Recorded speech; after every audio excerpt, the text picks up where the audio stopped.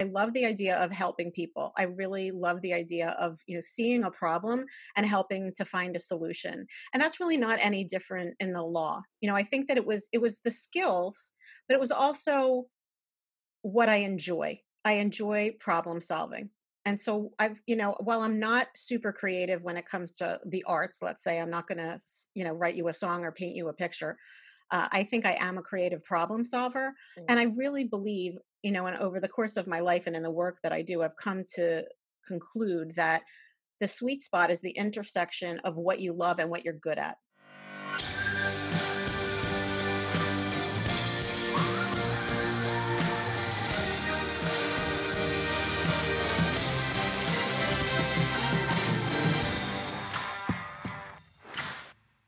All right, welcome to the Path Distilled. I'm your host, Kevin Harris. My co-host is Lauren Tashman, Hi, everybody. Welcome to the Path Distilled.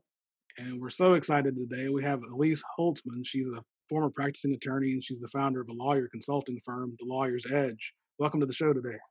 Thanks so much for having me. I'm excited to be here. Elise, we are so excited to have you. So, why don't you tell us first a little bit about what the Lawyer's Edge is and what you do, and then we'll dive deep into your story. So, as Kevin said, I am a former practicing attorney. I wound up in later years getting a certificate in executive coaching and leadership coaching. So, I did a full year program and I founded the firm. And what I've been doing for the last 12 years is working with individual lawyers as well as law firm leadership teams to help lawyers grow thriving practices. And basically, the way I do that is I help them become better business developers and leaders. So they learn how to bring in clients in a way that makes sense for them. And they learn how to step into leadership roles. Because as any lawyer who's listening will know, law school didn't teach us any of that. So that's where I step in and I help lawyers do that through coaching, training, and consulting. It's good to hear that about other fields because we always say that in my field too. So, at least we're not the only ones. Right. They teach you the academics and then they expect you to figure all the rest of it out on your own. Absolutely. So, why don't you wind us all the way back to the beginning? Where does your story start? Oh, wow. Okay. I guess my story starts for the law, it starts in college where I was pre med. So I was pre med for more than 3 years, I think. I like to say that I was smart, but not smart enough to figure out that that wasn't going to be the right path for me. And so, kind of at the last second, I decided to shift gears. I think part of it was that it just seemed like such a long haul, and it also seems like, despite the fact that I was a good student and I was a driven student, every other class that I took, other than the hard sciences, just seemed so fun and easy to me. Whereas the hard sciences, I loved it and I cared about it, but it just seemed like a harder slog. And I think I didn't want to be, it felt like I might be spending my whole life working even harder than I needed to and maybe not playing to my strengths. So I wound up going to law school.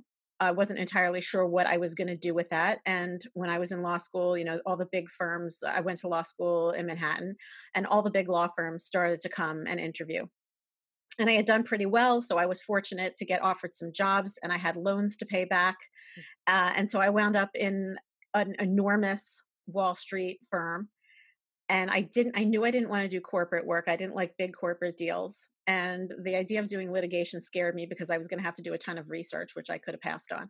And so I decided to settle on commercial real estate transactions, which I loved because it just seemed fun. I mean, I know for some people their eyes glaze over and it's like watching paint dry for them, but I guess that's why they make chocolate and vanilla. I loved it. I loved doing deals. I loved seeing buildings in Manhattan that I had worked on, and then I had leases that I saw through, and you could see the store hang its sign on the front. Developments that we did all around the world were kind of fun. And I married a guy that I met in law school, so we were both young lawyers trying to make it at big firms. And long story short, the practice of law in a big city at a big firm, when you want to have a life or you want to have kids, especially back then, was pretty difficult. And so, we wound up in a period where we had two shifts of babysitters when we had a new baby and all of that sort of thing. And at some point, without having coaches or mentors or sponsors or any of those things back then, I mean, some of those terms didn't even exist. I just felt like, well, I tried it, I did it. I like it, but it's just untenable. It's just, not working with our lives. And so I left, and I've said this before. My kids always say that mom was born in a suit carrying a briefcase. I mean, I love my children, but nobody would have said this is somebody who needs to be barefoot and pregnant and devoting her entire life to her children. But I did that for a while, and then at some point, the one kid turned into two, and the second turned into three, and then the third one came along with some special needs. So it took me a few years devoting my time to them. And then I decided that I wanted to do something different. And when I found out about coaching, I got all excited because I realized that it combined all the things that I think I'm good at and all of the things that I love. So you mentioned kind of realizing several years in that medicine maybe wasn't the choice and that you shifted to law. Why law? Why was that the choice? Wow, that's a good question. I haven't thought about that for a long time. I mean, I think that, I was very precocious about the whole thing. And my parents were sort of blindsided, right? Because it was like, oh, our daughter's, she's got a path and she's going to become a lawyer and I'm sorry, a doctor, and she'll be able to support herself and all of that sort of thing. And then it was like, oh, I don't think I want to do this. And, to some degree, my parents' attitude was, that's great, but you don't get to graduate and come home and sit on the couch and not know what you're going to do with yourself. So I started doing some informational interviews.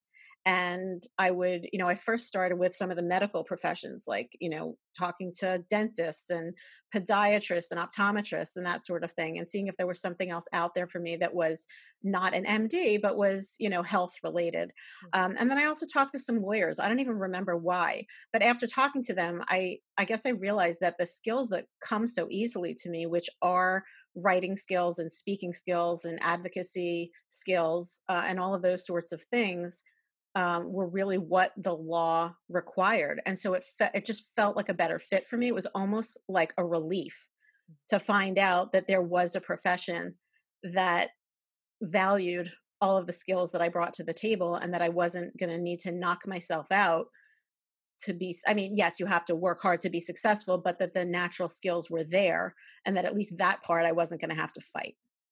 That's interesting. So it was kind of like a skills match. It sounds like that shifted you into law. What initially got you interested in medicine? I don't know. I think I did enjoy my science classes, with the exception of physics, which I think is just a scourge on the earth. Um, and it will never, nobody will ever be able to convince me otherwise. But I did like the biological sciences. I found them interesting, and I love the idea of helping people. I really love the idea of seeing a problem and helping to find a solution. And that's really not any different in the law. I think that it was the skills, but it was also what I enjoy. I enjoy problem solving.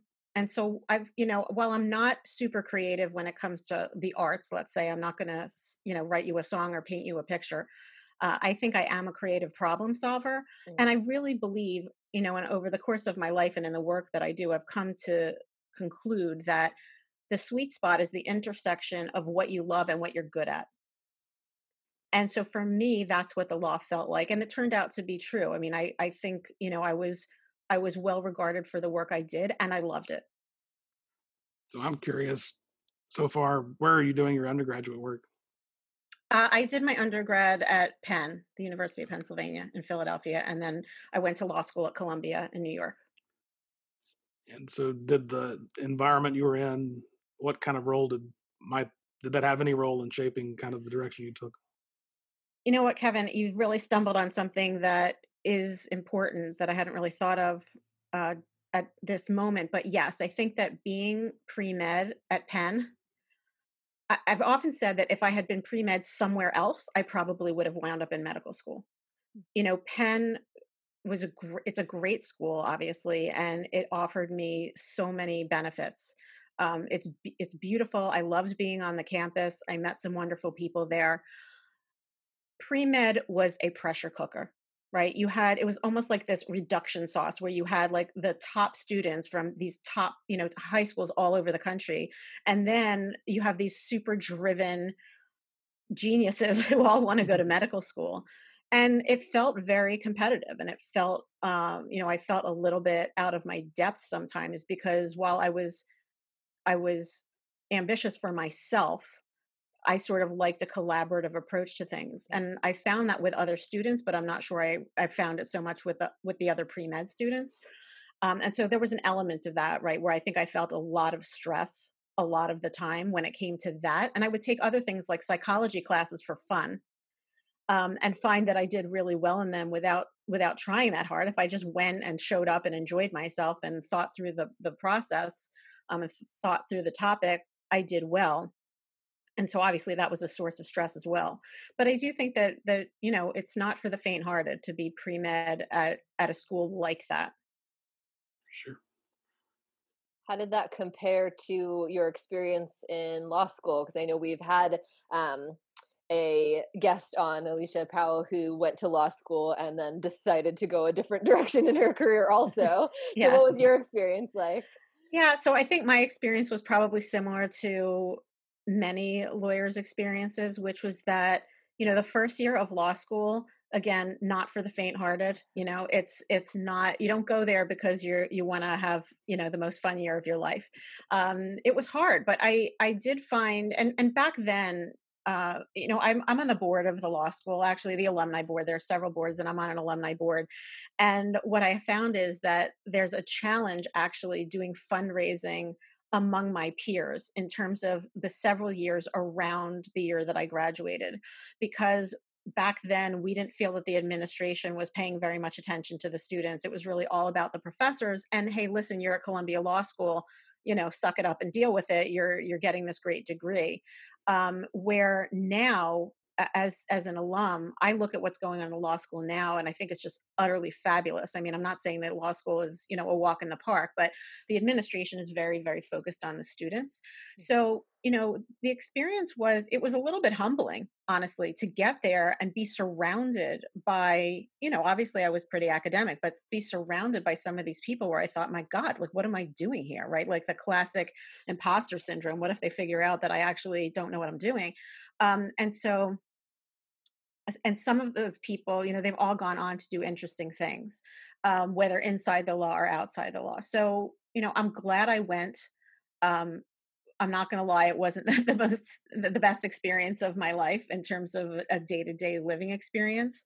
But I've met lifelong friends there. My closest friends that I've kept are actually from law school, not from college.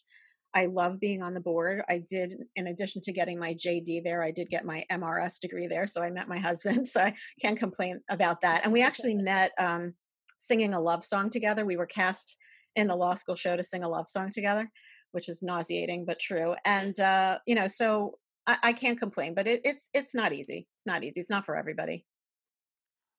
Lauren and I have joked if we could find, because we found a lot of people with imposter syndrome, but we're still, and I guess we can find them if we looked very hard, but we've often wondered what would happen if we found the person that was like, yeah, I am the stuff. Yeah. Like, what would Right. that, so I guess, I've never had I've never had imposter syndrome. I am so awesome. yeah. And so when you had a conversation with your other peers, the classmates, did you find that was, did anyone express, did others express imposter syndrome? Or did I you kind don't of keep it? remember a lot of people talking about that. I mean, first of all, we didn't have the terminology, Mhm. right? That's something that's come into the consciousness later. And I don't really remember anybody totally admitting to that, but there's no question that it was there.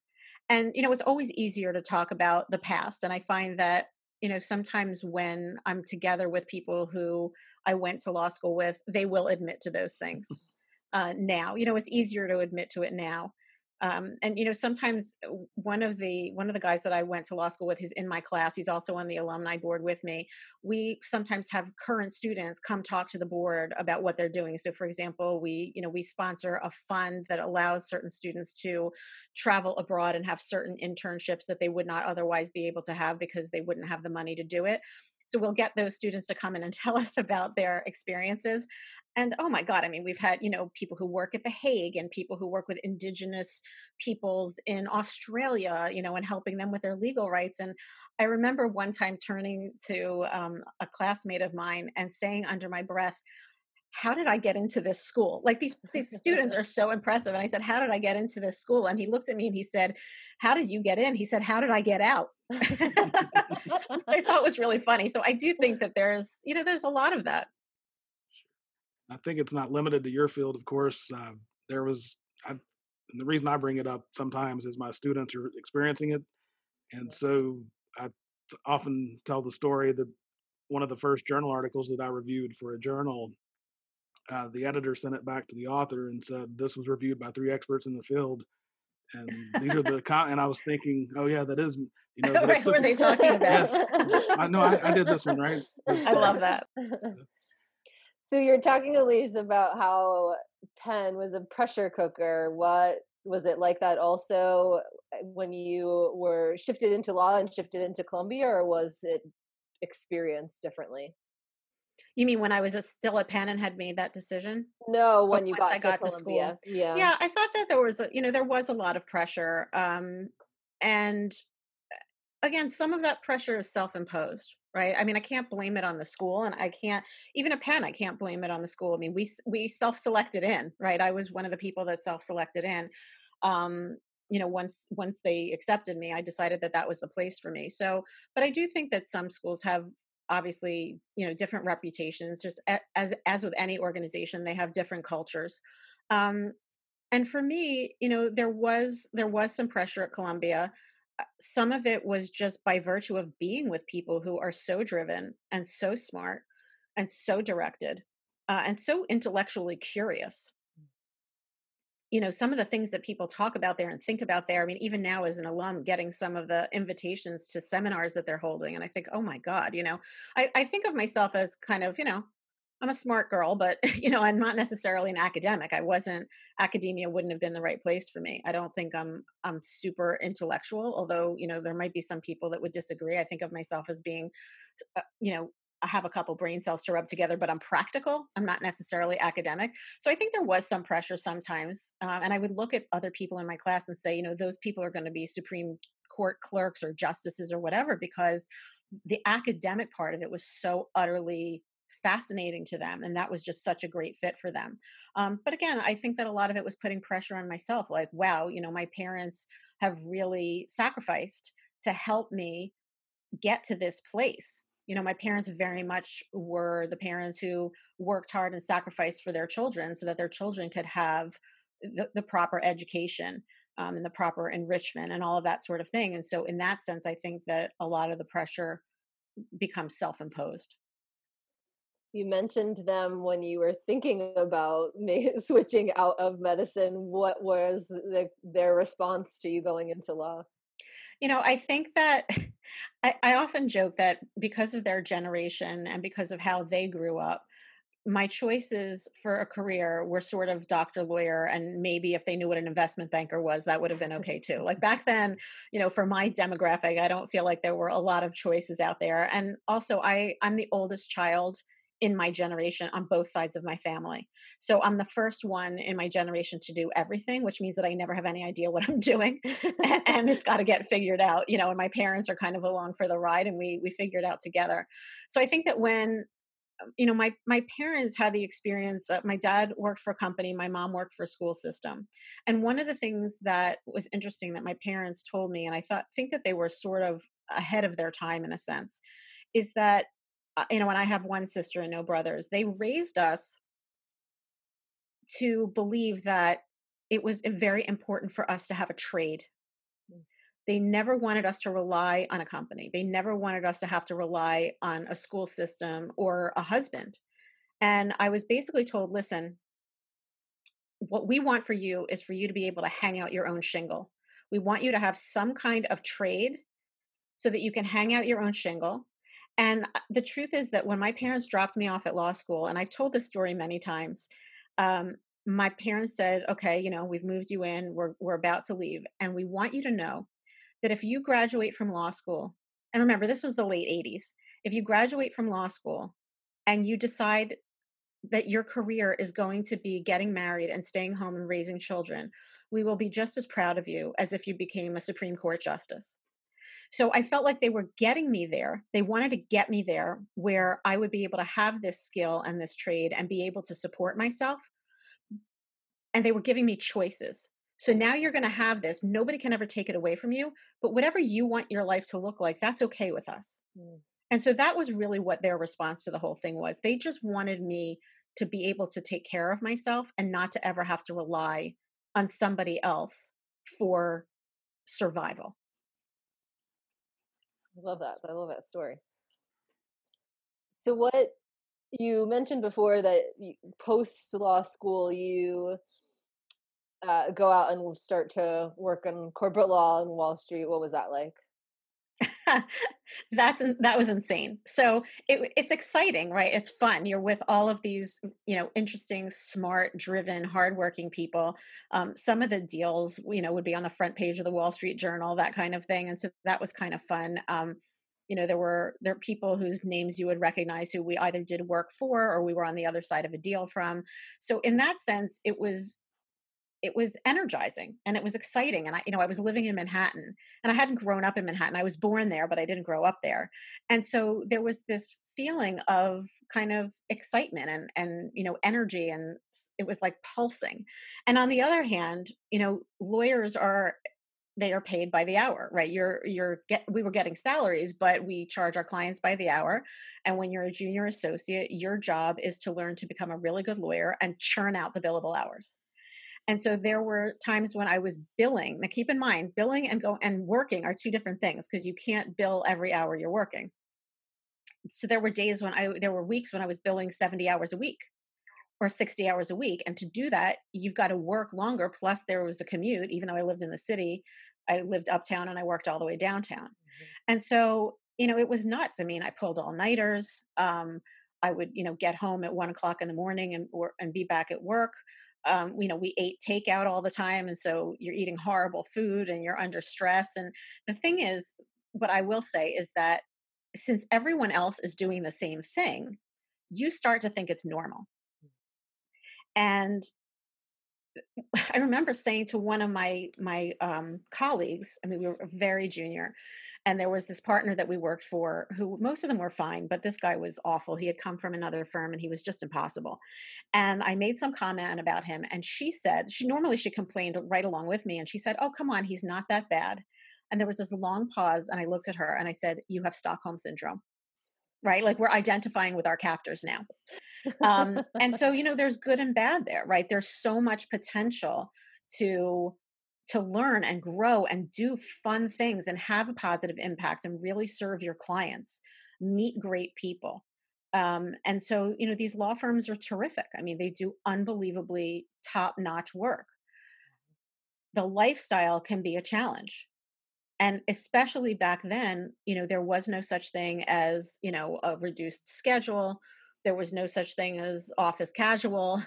That was just starting and people didn't know what to make of that. It was very strange. I mean, I didn't even wear a pantsuit back in the day. It was still a skirt suit. And I remember even a couple of years after leaving the law, I saw my sister in the city. She's a lawyer also. And she was wearing a pantsuit and open toed shoes. And I was appalled, right? And it's funny how quickly things change because really Mhm. it's not that long ago. But it was nutty. It was nutty and it was fun and it was exhilarating and it was exhausting. It sounds exhausting. I'm curious about the female side of it because my mom at that time was working down there also different, industry, on the trading floor in that kind of world. So, I've heard a bunch about what it was like to be a woman at that time. What was your experience like? I never felt that I had a real challenge with being a woman in the law until I had a baby, which is not to say that things didn't happen. I think I let a lot of it roll off me because looking back, there were some experiences where I just went, oh, whatever, and I didn't really think about it, where other women would hear the story and be completely appalled. So I think that in some sense, maybe I just had a thicker skin for it. I also tended to have a lot of male friends, throughout my life. I've had a lot of really great male friends. And so I always felt comfortable in a crowd of guys. But there was a time, one time in my entire life, so it's not like I see this around every corner, but I do remember a time where I was left in a conference room with a male client, and I walked into the managing partner, not of the firm but of our department, the head of the real estate group at my firm, and I said, "Listen, I need to never be alone in a room with that guy again." because like the hair on the back of my neck went up. I mean, the stuff that he was saying to me was so creepy and inappropriate that even at that young age, I knew that I had to go talk to, and to his credit, I mean, this guy who was, in his 60s, early 60s, said, "You've got it. You never need to be in a room with him alone again." It wasn't like he poo-pooed me. So I felt fortunate that I had the kind of support that I needed. I didn't feel that I needed it that much, as I say, but when I did need it, it was there. And I also never feel like I never felt that I was given any less compelling work because I was a woman. In fact, there was a time where I was getting the best work in the group. There were people who were senior to me, and I was so overworked. And I kept saying, "Why aren't you giving it to?" I was so annoyed. Like, leave me alone. Give it to these other people. And in retrospect, I was a little slow on the uptake, but in retrospect, they respected my work and they had confidence in me. So there were a lot of people who wanted to work for me. So I never really felt that. When I had a baby, the whole, I mean, the whole thing changed dramatically. Um, I remember sitting in one conference room. So I was on a deal, and there were a number of law firms, and we were sitting at one of these law firms where the conference room, like it looks like something out of, like Lord of the Rings or something, right? There's this enormous wood table that goes on for like 3 miles. And there were 16 people at well, there were 17 people at the table, 16 men who I would say were approximately ranging in ages from like, 40 to 60, and me. And I had a baby at home. And at that time, we didn't have a second shift of babysitter. And I called my husband to see if he could leave, and he had a challenge. So I needed to leave. And I wound up going home, and I propped the baby up with a bunch of pillows around her because she was just learning to sit up. And I got back on this conference call. But I felt like the eyes boring into my back as I walked out because I was the only one that was leaving. There was another experience where I was in a smaller conference room with one guy opposing counsel. And I said, "Listen, I need 5 minutes to see if I can get my husband to go home because this is going later than I expected." And ultimately, we couldn't make it work. I mean, my husband did go home plenty of times, but in these cases, I needed to leave. And I said to him, "I'm really sorry, but this is my situation. I've got to go." And he said, "Oh, I completely understand. I have a baby too." And I said, "Oh, does your wife work?" And he said, "No, she's home full time." And so the thing is, he was very polite, right? Right. He was really trying to be supportive, but he didn't understand because he knew he could rely on his wife. And so that was really where the challenge came. And, that just became exhausting for both my husband and myself. And that's where, I sort of grudgingly made the decision. I mean, there was one conversation where I looked at my husband, who could not be more supportive. He's like the best guy on the planet. And I said, "Well, how come I'm the one who has to leave my job?" Right. But this was the late 90s. This was not, still wasn't like, oh, the guy's going to go home and, be the stay at home dad. So that was really where the gender thing came into it. I think if my wife and I tried to make a decision now who would leave the job, we would do rock, paper, scissors to see who Right. would be able to leave first. Sorry, Laura. I So, cut you off. um, you're at this decision point, it sounds like, of making the decision to shift out. Tell us more about that moment or that time period. That was hard. I think that, I had looked for a couple of other jobs. There was a job at a real estate developer, I'll say. And I went and interviewed for an assistant general counsel job. And the person who was the general counsel was only 4 years senior to me. I mean, she was a very junior person, and she had graduated from the same law school that I had gone to. And I thought, well, I don't want this job. I want her job, right? I was so frustrated with the whole thing, and ultimately decided that, well, this part-time thing doesn't work, and I'm not going to find the job I'm looking for in Manhattan. And, because we were basically earning the same thing, I graduated 2 years ahead of my husband. So I was actually making slightly more than 50% of our salary. We decided that we couldn't afford to stay in the city, so we would move out here to New Jersey, which is where I still am. Um, and so it was bittersweet for me. I had never really taken care of a baby by myself. I mean, my daughter was almost 2, and you know, either my husband was around or family members were around or whatever, and all of a sudden, the prospect of being home with a toddler every single day was a lot. And I think I thought when we moved to New Jersey, I'll find something else.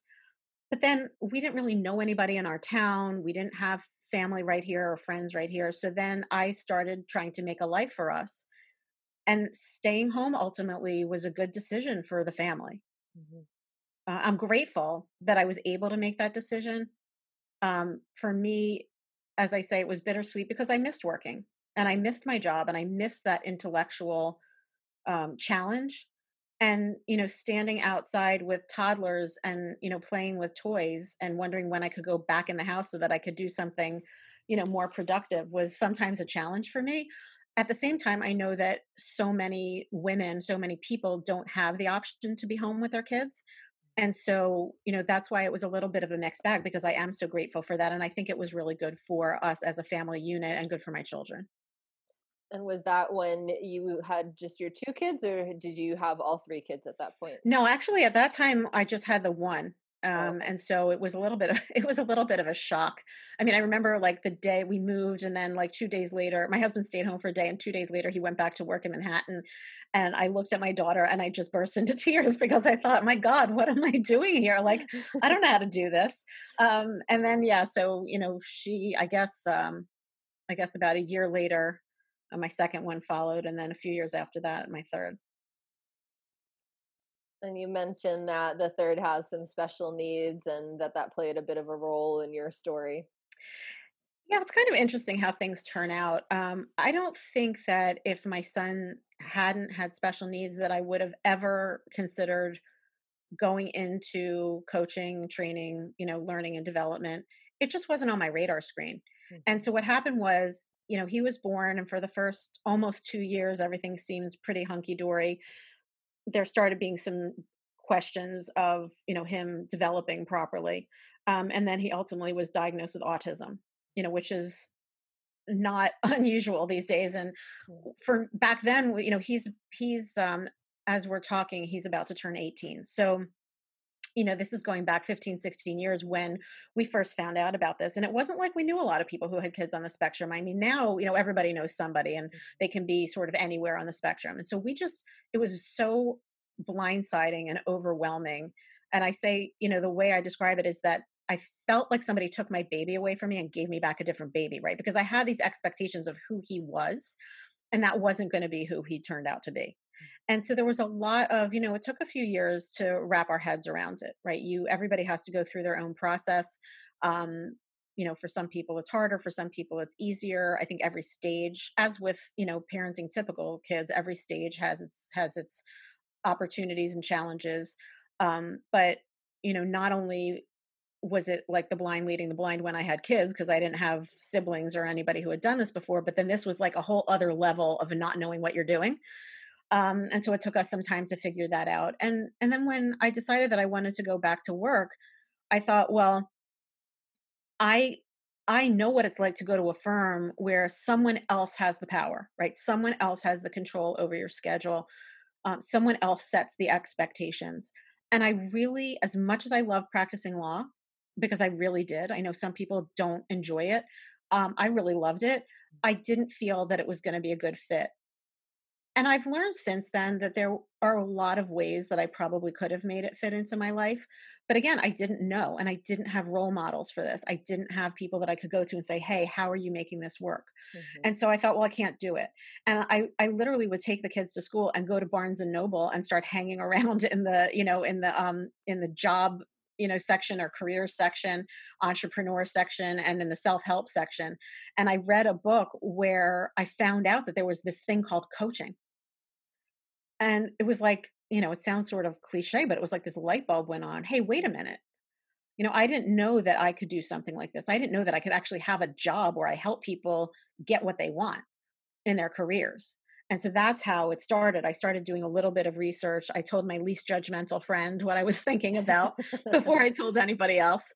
And then, found a program to take. And I think there was a little bit of snobbery. It was like, well, I went to good college and I went to great law school, and really what are these people going to teach me? Like, what do they have to, and it wound up of course being fabulous. I mean, I just didn't know what I was talking about. um, but it was still at a time in my life where I was struggling with this whole autism thing. I really had not come out of that funk and that disbelief and the fear. I guess, of, am I really the right parent for this kid? Like maybe they picked the wrong parent for this kid. And so, in a lot of ways, the coaching program, if I never used it for my career, it would have been a good help to me. It would have been, I wish everybody could do the first weekend of my coaching program. I can't remember what they call it, but it was like something having to do with potential. And I came out of that weekend thinking if everybody on the planet went through this 1 3-day course, I think we'd all get along a lot better and we'd all be a little bit more understanding of one another and ourselves. So not only, so for me, it was part of my healing process. I think to dive into some of these issues and to understand how to help other people, um, helped me. And then, I was able to turn it into a second career for which I'm grateful. And I really do love what I do. What was it like starting your business? Tell us now about being a an entrepreneur. Well, first of all, talk about not knowing what you're doing. I mean, I don't come from a family of entrepreneurs, right? Everybody, you went to school, you learned a skill, you got a job. Whereas some people come out of, generations of entrepreneurs. And so starting a business seems totally logical to them. I just had no idea what I was doing. So, you just kind of figure it out. And then, where do you even find a client? Right. So I had to figure that stuff out myself. Now, when I said that I was fortunate to be able to stay home full time, I also recognized my good fortune in being married to somebody who was paying the bills. So if I didn't make money right away, my children weren't going to starve. And I know that that's not the case for many people. So, I was fortunate. I mean, he basically, we discussed it and we kind of funded my school for this coaching thing, and then the rest of it has all been me making money and putting it into my business. I've learned so much along the way. What I didn't know could fill buckets and buckets. And so I did know that there were things I didn't know. I'm not always sure I knew what they were, but I would figure out what I didn't know. And then I did a lot of my own education. I would go to conferences and I would, fly to different cities to take 3-day conferences on marketing or, speaking and, all of these sorts of things so that I could grow my business. And what was weird was not only did I learn how to grow my business, but I also learned how to help other people grow their businesses, which is how I wound up doing Mm. so much business development work. I sort of took what I learned from other people and didn't even realize it at first that things were coming out of my mouth where I was helping my clients and then thought, well, hey, wait a minute. This people really need this. Maybe I can help them some more. And that's when the business really started to take off.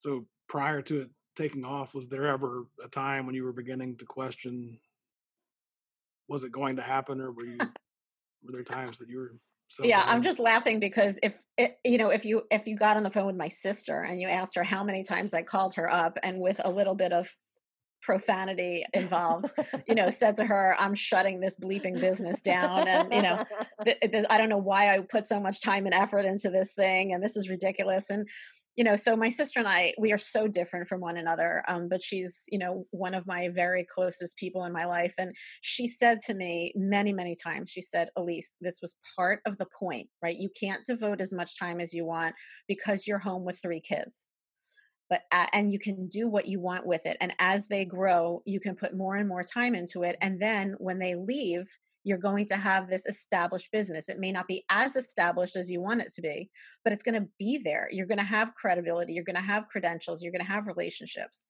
And of course she was right. This is the kind of thing where sometimes you can't see your own way out of a paper bag. You can help other people but you don't see your own stuff. We all need a And so coach, whether they're trained or not. right.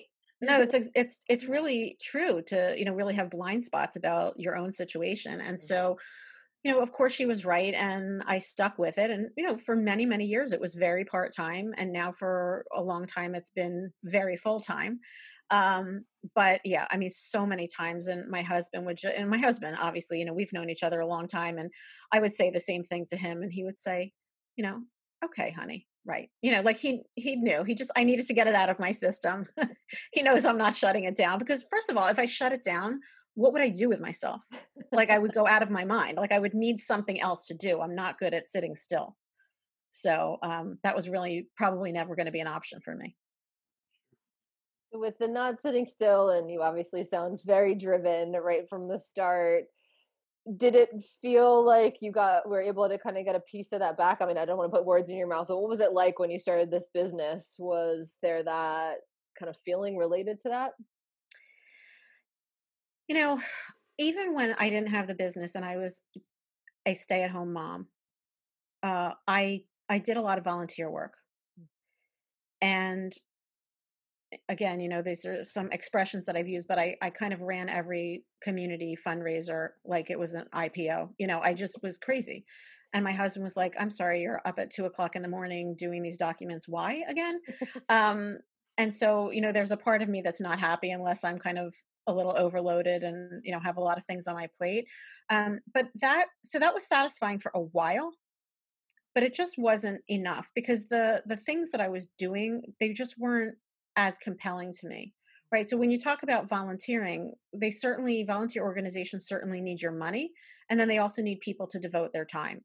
And there came a point where I had devoted so much time to certain organizations that my heart just wasn't in it anymore, and I did feel like other women who were staying home with their kids, it was time for them to pick up some of the slack. And so while I wanted to continue supporting those organizations financially, I didn't necessarily want to be doing that anymore. It just wasn't exciting anymore. So for me, being able to learn something new and then turn my business into what I wanted it to be, right? I'm totally in charge. Mhm. I could make it what I wanted it to be. That became the challenge for me. And that's been very, very satisfying for me. I love my kids and I love raising my kids. I love being a mom. I love being their mom. I have great kids, but I think part of me being a good mom, or at least, I don't know what they would say, but I think I'm a halfway decent mom, was having this other thing, right? Having this outlet that was just for me and that spoke to the things that I wanted and needed in my life to be satisfied. And that Well, actually goes to the photo I sent you. yeah, So no, I know yeah. you guys, you have your guests show these photos. And as I Mhm, said to you earlier, I'm not much of a photo person. mhm. I'm like that terrible parent who never takes pictures of her kids. And then there's my sister who has, the camera surgically attached to her. Everybody's like, oh God, Aunt Lori's taking pictures again. But this photo, so this was a couple of years ago.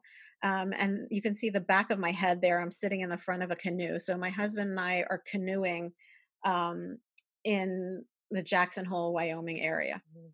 So we went out there and we went hiking and whitewater rafting and some other things and ate a lot of ice cream. There's a really good ice cream store there. But this picture, when I found it again recently, when you asked me to send something in, it's kind of reminded me of some of what I want to be doing. I think you could describe my family best by calling us indoorsy, not so much outdoorsy. And when the kids were little, we did some traveling with them, but it was especially hard with my son. He's not the easiest, or he wasn't the easiest guy to travel with. He's turned into somebody who's quite easy to travel with now. But there were a lot of times where we didn't get to go places. And of course, as with all parents with young kids, we didn't have a lot of time to ourselves.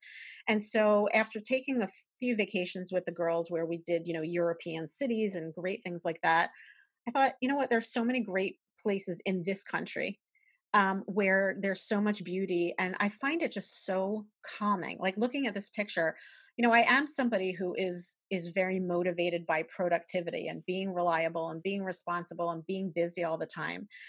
And it's really only in the last few years that I've started to understand the value for me, because I've always seen it for others, of slowing down. I actually I learned a transcendental meditation last year. Mhm.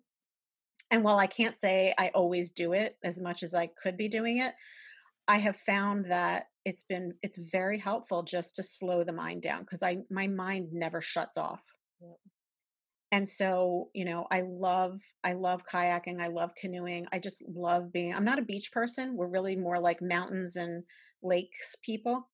But this is, as I get older, I just am reminded of how important it is. And I talk to my clients about it now all the time about health and wellness and mental health in particular. There's not a lot of talk about that in the legal profession. It's changing. There Mhm. needs to be more discussion of it. But how important it is sometimes just to be still. And somebody, and I'm sure you've heard this expression, somebody once said to me, and I mean, I'm like the poster child for this, like, you're not a human doing, you're a human being. Mhm. And I've always really been more of a human doing. And so I just love this picture because of that. I just find even the photo is calming, let alone being there and being able to, just see the beauty and see how small I am in the scheme of things, right? How things seem so significant. I'm so insignificant, right, in the larger world. And that for me, that's meaningful. Absolutely. So, in addition to learning to slow down, what else have you learned about yourself? So I guess I would say that I've learned to approve of myself, to value myself. And I think that, we mentioned imposter syndrome before. And I think that we know that, everybody goes through these times where they're not sure that who they are is, you're to this or you're not that enough or whatever it may be. And I think that one of the benefits of, being a little bit older and having gone through certain life experiences, for me at least, is self acceptance. Which is not to say that I don't try to improve upon things, right? I'm always striving, what's next and what can I do differently? And, on the margins, how can I make a difference? But I am very comfortable with who I am. I think that over time, I've become so much more comfortable in my own skin. I think that part of that was turning 40 and hitting autism right around the same time, like not exactly at the same time, but within a short period of time, those two things happened.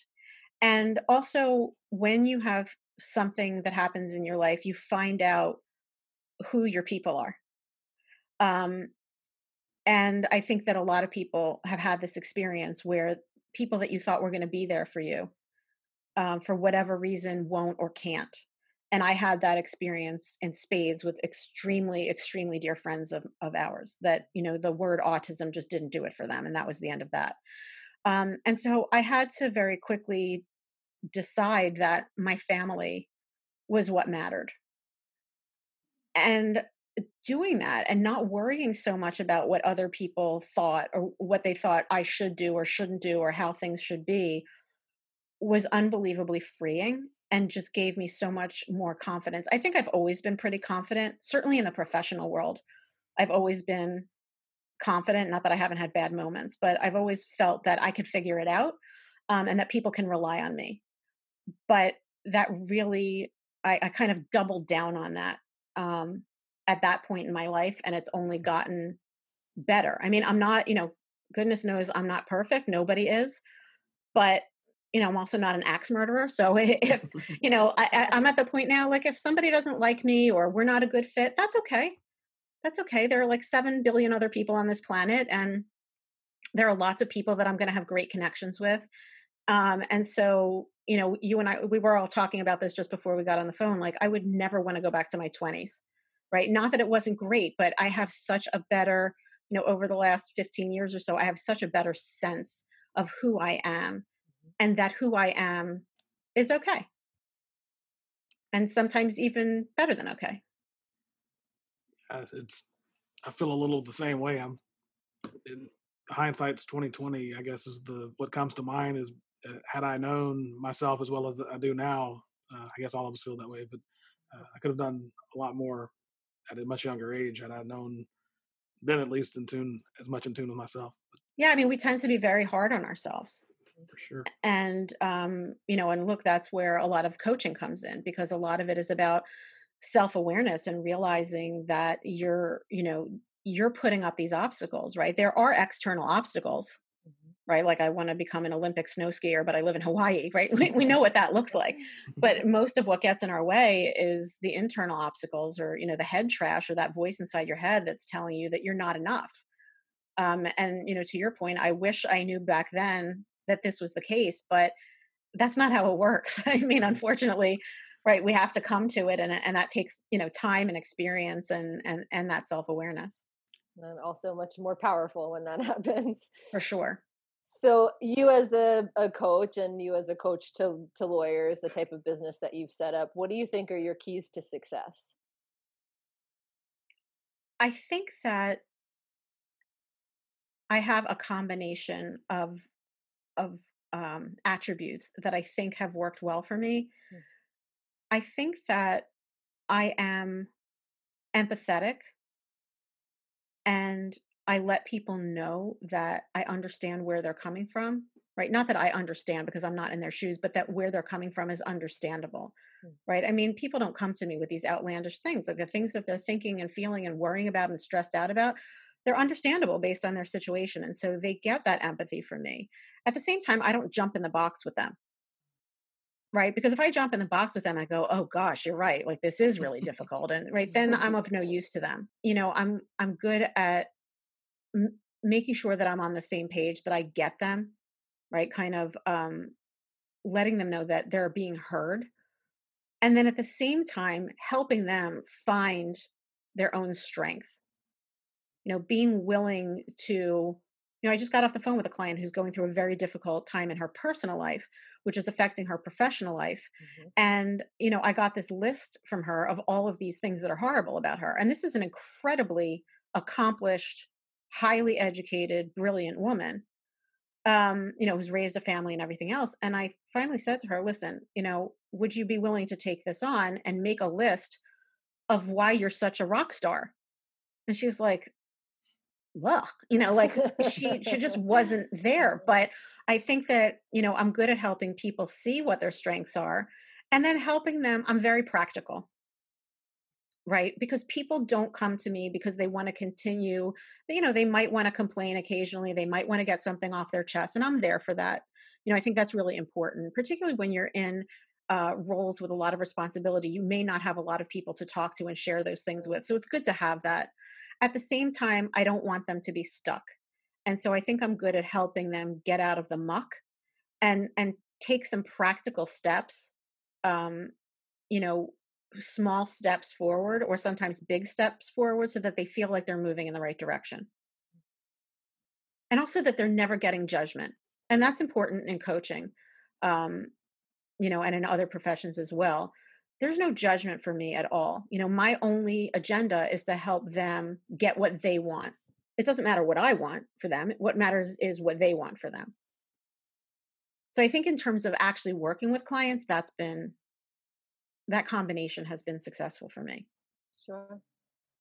If you, this might sound like a strange question, but if you had had a coach, let's say back in your early days of being a lawyer, do you think you'd end up in the same place? Would it have been different, and just the experience would have been different, or do you think that you would have ended up in a different place? I love that question. I've thought about it broadly, right? That there were no coaches back then, but I've Mhm. never actually thought, what would have helped me, what would have been different. I think that it would have been helpful to have someone to talk to, that I could sort of dump all this stuff on them, get it all off my chest, maybe complain a little bit, but then get busy, right? And to have someone who understood the law in addition to having the coaching expertise to help me evaluate my options. Mm. I feel that I did not know what my options were. I didn't know that I had options. As I said, my response was, "Well, I tried that part-time thing, it didn't work." I was working 40 hours a week for 80% of my salary. That was part-time. And then, my husband was at his firm. So I thought, well, tried it, didn't work. That was the option. Now we're done and I have to go do something else, Mhm. which of course is ridiculous, right? There are tons of other options. I just had no idea what they were, and I didn't have anyone to say, hey, what might the other options be? Mm. I also think that coaching and, I guess in some ways therapy is this way too. Coaching would have helped me take 45 minutes every couple of weeks to just focus on me. I Mhm. don't think I ever took that. I know I never took that time. It was like I'm either doing what the law firm needs from me, or I'm doing what my daughter needs from me. And so I never took the time that, felt like it would have been a luxury back then, but really I think is a necessity. Mhm. So it's almost like it could have been it could have actually been the world's worst coach and I would have gotten benefit out of it. But I think that, somebody who was a skilled coach could have helped me see that there were options and not have me shut down so quickly. And so maybe things would have been different. Yeah. So, what do you think is the biggest takeaway from your story, Elise? Wow, that's makes me sound so important. I think a lot of it is just, again, very cliche, but just being who you are, like being okay with who you are, understanding that, you know, you're not going to have it all figured out ever. And being okay with that, right? I like a plan. I like everything sort of figured out. And it just doesn't work that way. Certainly my life is more stable now. Like I look at my children, my daughters are young adults now. And at this time, during the pandemic and political upheaval and all of that sort of thing and economic challenges, it's hard for them because they want to plan too. And so Mhm. for me, it's easier, right? Because I'm married, I'm settled, we have our house, we kind of know, I don't know exactly what's going to happen, but it's sort of mostly figured out. um, I think that knowing that you're not going to have it all figured out can be kind of freeing, and being okay with being you, right? Doesn't mean change things, but at the core, you are who you are, and that who you are is okay. Like I know, people used to say to me, "You're so serious." And it's funny because one of the things my friends would say to describe me is that I'm funny. So I don't think I'm that funny, but apparently other people think I do. And so, but they would say, I was very intense and driven. And people would say, "You're so serious." And it was a slur. The way they Mhm. would say it was a slur. And it really made me feel bad about like what's wrong with me? Mhm. Why am I so serious? Why do they not like that? But that's my strength, right? Taking caring about what I do and wanting to do a good job, and being the person that you can rely on, and all of that stuff is my strength. So I guess the lesson really is be okay being you. It's not going to be easy sometimes, and Mhm. also understand that over time the core of who you are isn't really going to change, but your experiences are going to change, and they're going to shape you, and they're going to shape how you show up, and what your values are and who you hang out with and all of that sort of thing. Such a powerful takeaway for sure. So Lauren helped me launch my Brad Pitt lookalike career. It was without her inspiration, it wouldn't have happened. So I see it. I kind of get what she told me last time I needed a new joke, but I definitely see it. He keeps trying to throw that Uh, one in. I usually edit them out so nobody hears them. Yeah. Well, thank you so much, Elise. It was wonderful hearing your story and having you share it. I think it's going to be lovely for the listeners to hear, that uh, all the things you shared about being driven and, learning to accept and embrace some quiet moments and accept and embrace who you are. It's really fabulous to hear that story. So thank you so much for coming on and joining us today. Thank you for having me. This was a lot of fun. I really enjoyed it, and I enjoyed speaking with both of you. You guys are a great team. So thanks Thank so you. much. Thanks so much for joining us. The Path Distilled is hosted by Kevin Harris and Lauren Tashman, created and produced by Kevin Harris. The content is copyrighted by The Path Distilled, all rights reserved.